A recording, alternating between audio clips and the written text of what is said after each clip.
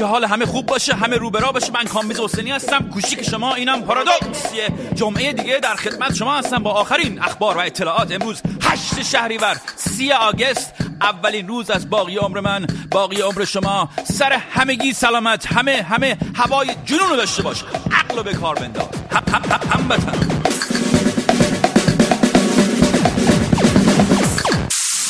عقل رو به کار بنداز. هموطن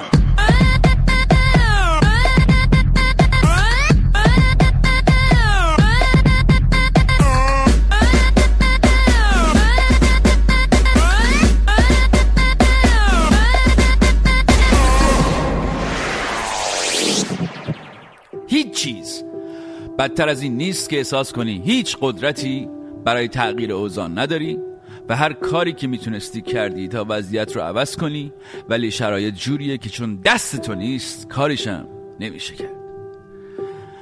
من تو این برنامه، همین اول برنامه، میخوام به یاد کیومرث مرزبان که به 23 سال زندان محکوم شده یه وقتی رو به ایشون اختصاص بدم.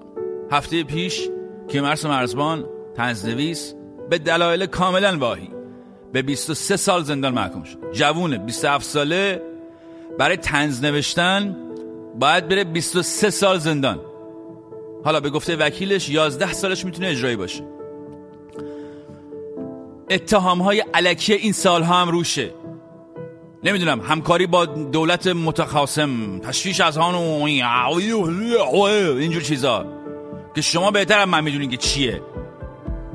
هر کسی، هر آدم عاقلی، هر آدم با احساسی، هر آدم نرمالی 2 تا از نوشته‌های کیومرث خونده باشه میدونه که اصلا این آدم رابطه‌ای با تخاصم و این حرفا نداره. یه آدم به شدت مهربان که اصلا دغدغه این آدم فقط خلاقیت بود و هست. من خودم شخصا آدم تابع قانونی هستم، میدونید دیگه. یعنی مثلا کسی قتل کرده باشه، دزدی کرده باشه، نمیدونم اختلاس کرده باشه یا هر کار دیگری که خلاف قانون هست کرده باشه، هستم مجازات بشه. ولی آقا، به خدا، به دین، به اون خدایی که تو میپرستی، به دینی که تو داری، کیومرث کار خلافی جز نوشتن نکرده و اصلا با نوشته‌هاش هم کسی رو اذیت و آزار نکرده. اصلا خیلی کم طنز سیاسی نوشته، تازه بیشتر طنز اجتماعی نوشته و این حکم 23 سال واقعا ظلمه. اصلا یک روزش ظلمه، چرا 23 سال؟ حالا شما خودتو بذار جای کیومرث، جای کسی بذار که کاملا بیگناهه، باید تمام سالهای جوانی خودش رو در زندان. آخه چرا آخه؟ مگه چی کار کرده که مثلا اینقدر حکم سنگین برش بریدید؟ من نمیفهمم. یکی از سخت‌ترین حس‌های بشری حس مورد ظلم واقع شدنه. حس این که در حقت اجحاف شده، حقتو خوردن یا حقتو ندادند. کیومرث مرزبان باز اگه فعال سیاسی چیزی بود میگفت آقا طرف داره تاوان اعتراضشو میده و اصلا برای خودش هم آسان‌تر بود تحمل این همه سال زندان. ولی وقتی واقعا هیچ کاری نکردی خیلی باید سخت باشه که بیگناه این همه سال درد بکشی.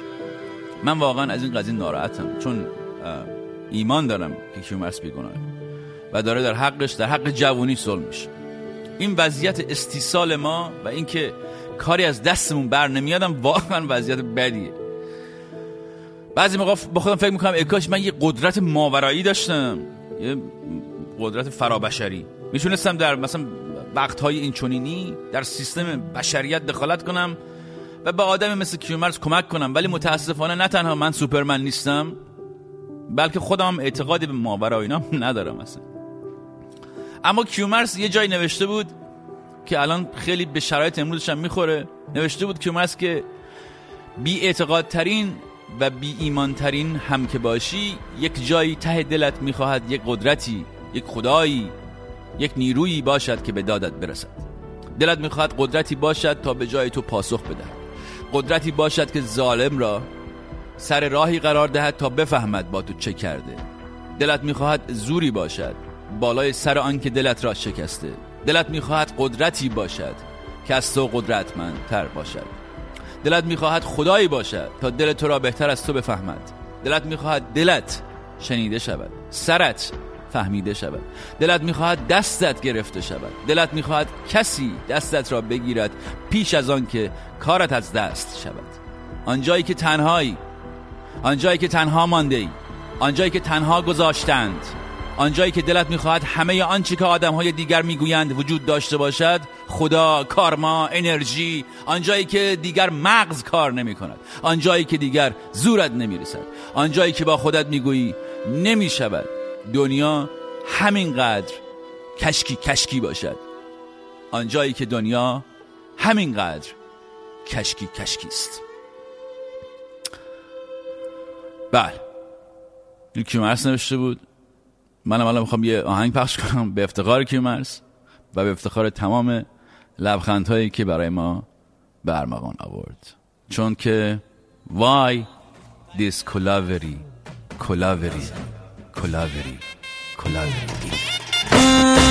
Handle glass scotch, ice full of beer. Empty life, girl come, life reverse gear. Love, oh my love, you showed me power. Cow, holy cow, I want you here now. God, I am dying now. She's happy now. This is a far so nice. We don't have choice. Why this collavery?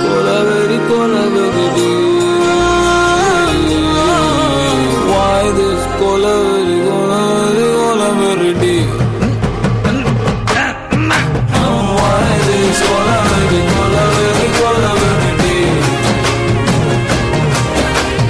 Why this collavery? خب اینم از این.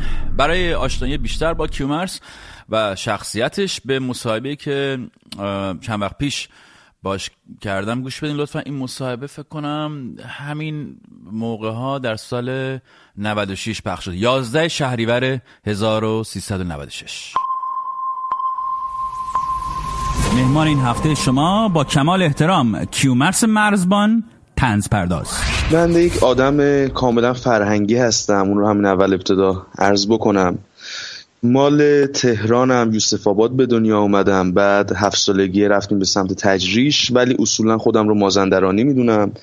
پدرم مازندرانیه و خب چون خاطر مشکل داریم با آره ما رشتی‌ها و مازندرانی‌ها زیاد میدونی که نه، ما خودمون انقدر با خودمون مشکل داریم که فکر نکنم بحث داشته باشیم با رشتی‌ها درگیر بشیم، ولی حواست باشه. خلاص در کل خودم رو مازندرانی میدونم و اینکه خیلی خوشحالم دیگه، کلا در زندگی خیلی خوشحالم. مصاحبه رو با این شروع کردیم ما، بعد با از اول من شروع میکنم با بدتا کردن، اینجوری نشو.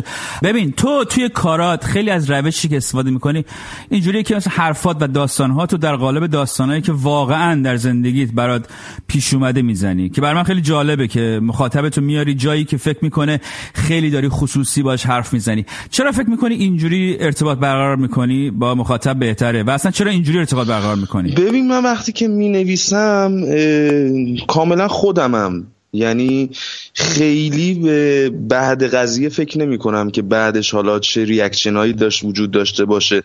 من هوس میکنم بنویسم و مثلا موقع نوشتنم خب اصولا هم در زندگیم همش با فلاش بک ها دارم زندگی میکنم، با خاطراتم دارم زندگی میکنم و برای همینم وقتی که میخوام به این موضوع بپردازم ناخودآگاه برمیگردم به فلاش بک ها و بر اساس اون قصه های شخصی. با کیا در این دنیای طنز حال میکنی؟ ایرانی، غیر ایرانی؟ از کجا تاثیر گرفتی؟ از کی تاثیر گرفتی؟ ببین خب من با وقتی که شروع کردم این کارا رو قبل از هر چیزی غلام حسین ساعدی رو میخوندم و غلام حسین ساعدی اصولا خیلی تأثیرات فراوانی روی من گذاشت. غلام حسین ساعدی صادق در طنزت بعضی کارهاشون که در واقع نماهای طنز داره که خب غلام حسین ساعدی که طنز زیاد داره، ولی حالا صادق چوبک هم بازی رگه هایی از طنز و اینا در کارش دیده میشه. ولی بخوام به کسانی که الان حضور دارن بگم، من فکر میکنم که ابراهیم نبوی، آقای ابراهیم نبوی رو من اصلا خیلی این آدم رو دوست دارم، یعنی هم از شخصیتا این آدم رو دوست دارم، هم از لحاظ کارشون. یکی انسانی هن که همیشه به روزن، همیشه خوب کار میکنن، قلم بسیار خوب و جذابی دارن و همیشه برای من استاد. ببین خودت خوبی؟ حالت خوبه؟ آره حالم واقعا خیلی خوبه، مخصوصا از وقتی که مهاجرت کردم به گرجستان و یه سری اتفاقات خوبی کلا توی زندگیم افتاده و یه سری آمد و رفت‌ها توی زندگیم شده و یه اتفاقاتی در مجموع خیلی حالم این روزا خوبه، خیلی خودم پیدا کردم و از این جهت خیلی حالم خوبه. کیومرث در اون لحظه از زندگی که فکر میکنی زمین خوردی و احساس یأس و ناامیدی میکنی، چی بلندت میکنه؟ چه نیرویی تو رو به حرکت دوباره و پیروزی دوباره میکشونه؟ ببین یه دوره‌ای از زندگی من بود که سیاه ترین دوره زندگی من بود، اصلا همش روی تخت دراز کشیده بودم سقف رو نگاه میکردم تا اینکه شعری از احسان طبری رو خوندن اون شعر احسان طبری انگیزه اصلا معجزه کرد در من و هنوزم که هنوزه من تا میام یه ذره داون بشم و یه ذره در واقع مود سوینگ و این چیزا میشم، سریع اون شعر رو بر خودم میخونم و بلند میشم به حرکت. اون شعر اینه که کلید گنج عالم رنج انسانی است، آگه شو دو ره در پیش، یا تسلیم یا پیکار جان فرسا، از آن راه خطا برگرد و با همت بر این ره شو. ایرانی گفت در شتی که آن جنبند تاریخ است، مشو زان قطره ها کاندر لجن ها در کران مانند، بشو امواج جوشانی که دائم در میان مانند. حالا شعر خیلی طولانی تره چون وقت برنامه نگیرم، این بخش کوتاهش رو خوندم. این جمله که به من میگه که مشو زان قطره ها کاندر لجن ها در کران مانند، بشو امواج جوشانی که دائم در میان مانند، دقیقاً همون چیزیه که میتونه منو قلقلک بده. ببین واقعیت اینه که ما یه بار داریم زندگی میکنیم دیگه، هم خیلی بده هم خیلی خوبه، ولی وقتی من به بعد خوبش که نگاه میکنم میگم که آقا من یه بار وقت دارم هر کار دلم میخواد بکنم، پس چرا من باید دیپرس بشم؟ چرا باید داون بشم؟ چرا باید بشینم سقف رو نگاه کنم؟ پس بلند شم یه کاری بکنم، یه کاری بکنم، هر کاری شده یه کاری بکنم. و همین همیشه منو بلند کرده و خیلی دیگه کم پیش اومده مواقعی که من بد بخورم زمین. همیشه در اوج مشکلاتم یکی دو روز بعد بلند میشم و همه چی درست میکنم.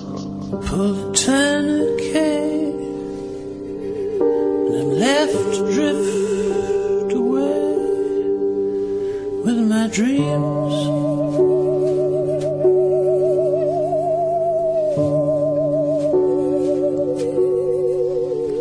my life is just a wreck.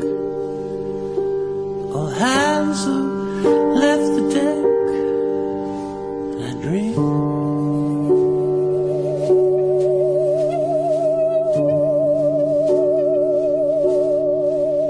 The drugs they fill my veins, and no one is to blame.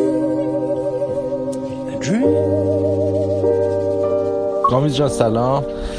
تو این مواقع سعی میکنم که زودتر از اون حال بعد اون دنیای سیاهی که برام به وجود اومده بیام بیرون، اما این کار خیلی سخته و تنها راهی که بهت کمک میکنه بتونی راحت‌تر از اون سیاهی بیای بیرون داشتن امیده یا حفظ کردن امیده. میتونم بگم که امید به آینده خیلی موثره، در این حال که میتونه خیلی حتی کشنده هم باشه، اما اگه هدفی داشته باشی برای زندگی، امید رسیدن به اون هدف میتونه آدم اونجا که خیلی ناامیده از زمین بلند کنه. و آدمایی هم مثل کیومرث فکر میکنم به خاطر همین هدفی که توی زندگیشون دارن اینجوری محاکمه میشن. آدمایی که سرسخت و تاثیرگذارن همیشه جلوشون رو گرفتن. فکر میکنم لحظه ناامیدی میتونه با تلاش بیشتر برای رسیدن به هدفت در آینده از بین بره و دوباره بتونی ادامه بدی اگر بذارن. اون لحظه از زندگیم که زمین خوردم که بارها برام این اتفاق افتاد، بارها به این فکر کردم که خب من اگر بیفتم زمین و حالا داغون بشم، کی به دادم میرسه؟ کی قصه میخوره؟ کی تو این دنیای بزرگی به فکر منه؟ فقط پدر و مادرم. و خب جز قصه دادن اونها چی عاید میشه؟ این بود که دستامو گرفتم به زانو و بلند شدم. امیدوارم که برای همه زنان سرزمینم که مثل من دچار مشکلن، دچار دردن، دچار افسردگی‌ان، دچار همه این مکافات‌ها هستن، یه راهی، یه روزنه، یه چیزی باز بشه که با کمک همدیگه بتونیم یه ایران بهتر داشته باشیم برای همه زن‌ها.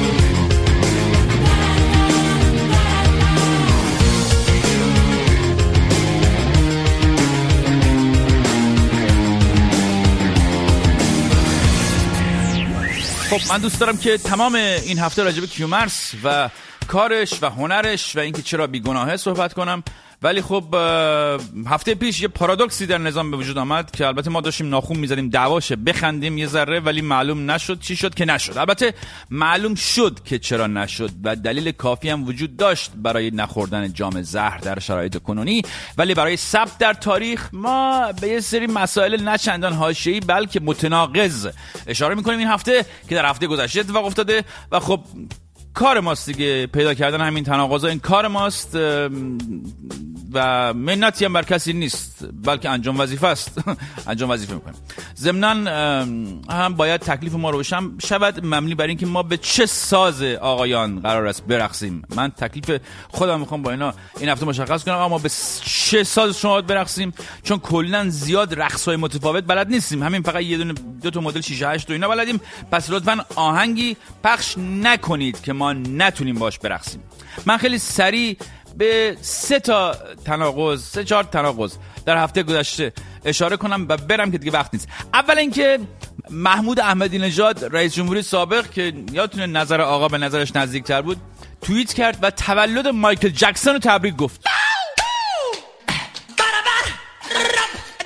باورتون میشه احمدی نژاد و مایکل جکسون رو شما بذار کنار هم، این تناقض رو شما دریاب.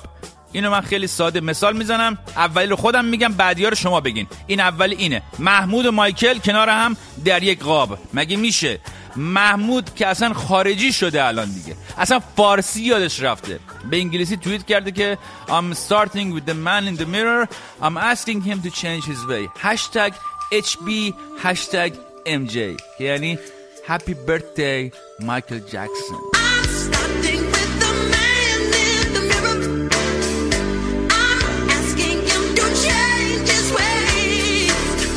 در شما خودت حدیث مفصل بخوان دیگه. البته منم مایکل جکسون خیلی دوست دارم و همین این آهنگش هم که خیلی پیام انسانی خوبی داره و من ولی بسیار مایلم بدونم که این محمود کی مایکل گوش میداده ما نمیدونستیم. من تقریبا مطمئنم که اون مأموری که در سن 16-17 سالگی نوار مایکل جکسون من تو ماشین در برد انداخت زیر پاش شکوند یه جورایی شکل جوونیای همین محمود خودمون بود. والا تناقض بعدی که میخوام بهش اشاره کنم یه تناقض دو طرفه است که باید سریع توضیح بدم. اولش که چی شده، بعد شما خود تناقضا رو در بیار و ما به قید قرعه به همه کسانی که بتونن تناقضای درست رو در بیارن این هفته از این برنامه یه دونه جایزه معتبر و مهم و اینا نمیدیم دیگه. داستان از این قرار بود که کنفرانس G7 بود. ماکرون رئیس جمهور فرانسه با سن کمش الان شده ریش سفید محل. ایشون نقش ریش سفید محل رو داره بازی میکنه. یه کارایی کرد تا هواپیمای ظریف بشینه در محل گردهمایی و خود ماکرون هم در کنفرانس مطبوعاتیش گفت که میخواد یه کاری بکنه که روحانی ترامپ هم دیگر ببینن، بالاخره ببینن چای با هم دیگه بخورن. روحانی هم ذوق مرگ بنده معتقدم برای منافع ملی کشورمون از هر ابزاری باید استفاده کنیم و اگر من بدانم به یک جلسه‌ای بروم با کسی ملاقات کنم که کشور من آباد میشه من دریغ نخواهم کرد. اصل منافع ملی ملت ما هست. آقا یه دفعه همه گفتن وای جام زهر، که البته خبر از بیت رسید که چی میگین شما؟ مگه شما اصلا اختیاری داری که برای خودت برمیداری سخنرانی میکنی؟ بیشین بینیم بابا چی میگی به این ترتیب. اینی که حالا باز بعضی زمزمه شروع کردن که در حاشیه این اجلاس مجمع عمومی ممکنه مذاکره انجام بگیره، این به طور قطع منتفیه، یعنی معنی نداره چنین چیزی. اونی که اون ظاهر سازا بودن اونجوری عمل کردن با ما. اینا که آدمای وقیه متحتک پر روی صریح شمشیر از رو بندن، با اینا چه مذاکره، چه اصلا معنی نداره. آقای رئیس جمهور که هیچ، وزیر خارجه و عناصر وزارت خارجه هم همینجور، هیچ معنی نداره. بعد از این دیگه همه جا زدن. اون خبر اوباما هم که گفتین جشن شده و به طریقی به شما رسیده، شما اگه طریقش هم میگفتیم ما خوشحال میشدیم. به چه طریقی به شما رسیده؟ شما یه طریقی اینجا داری که ما نمیدونیم. اون طریق رو اگر میگفتی خب نگفتی. این دیکتاتوری آقا هم باعث شد که روحانی بیاد بگه که دولت اگر قدرتمند نباشد مردم زندگی خودشی را تجربه نخواهند که سری زد زیرش. روحانی سری زد زیرش. یک انتقاد خیلی همچین خفیفی هم کرد از رهبری و گفت قدرت و توان دولت به معنای آن است که بتواند در صحنه سخت مدیریت اختیارات لازم را داشته باشد، وگرنه دولتی که اختیارات ندارد چه مسئولیتی را میتواند از آن انتظار داشت؟ بله، یعنی عملا گفت که ما اختیار نداریم، انتظاریم از ما نداشته باشید. بنده عرض میکنم هیچ انتظاری از شما نمیشه داشت. البته چون بحث تناقضات این هفته مطرح شد، عرض کنم که یادمان نرفته همین آقا برای تبلیغات کلید و ریاست جمهوری چی میگفت. اون موقع انتظار ایجاد کرد. همه از این وعده ها رو اول میدن، بعد چی؟ والله العلی العظیم اگر مشکلات این کشور که بسیار و بسیار و بسیار پیچیده است اگر راه حل نداشت من کاندید نمی شدم.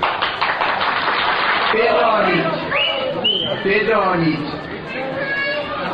برادران، خواهران، عزیزان، همه اونهایی که کلید تکون دادید، واقعا برای این قفل‌ها کلید وجود داره. اونجوری بود، الان اینجوری شد. من اینجا تناقضات زیادی دارم که اگه وقت هست یکی دیگرم بگم و برم.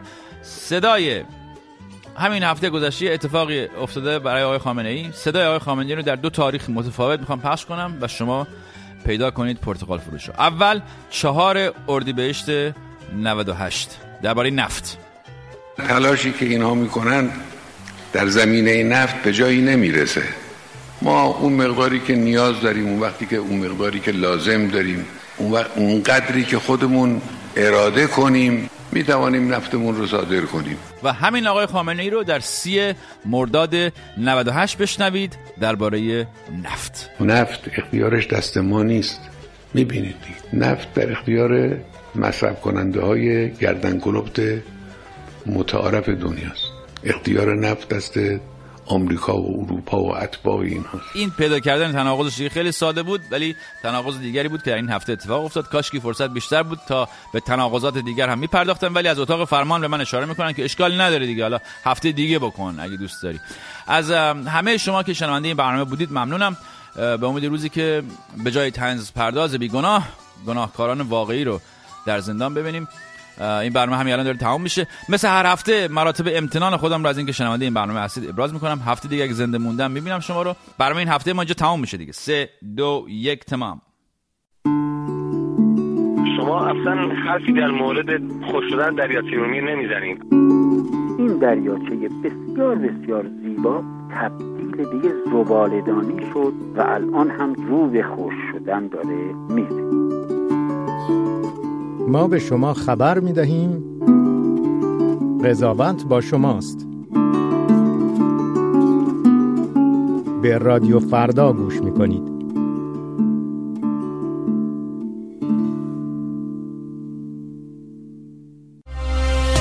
شما می‌توانید روی این فرکانس ها و طول موج‌های کوتاه صدای ما را بشنوید. از ساعت 7 صبح تا 7:30 شب ردیف 19 متر برابر با 15690 کیلوهرتز. از ساعت 7 صبح تا 14 ردیف 22 متر برابر با 13860 کیلوهرتز. از ساعت 13 تا 20 ردیف 16 متر برابر با 17830 کیلوهرتز. از 3:30 بعد از ظهر تا 10:30 شب ردیف 25 متر برابر با 12005 کیلوهرتز. و از 3:30 بعد از ظهر تا 11 صبح ردیف 49 متر برابر با 5860 کیلوهرتز.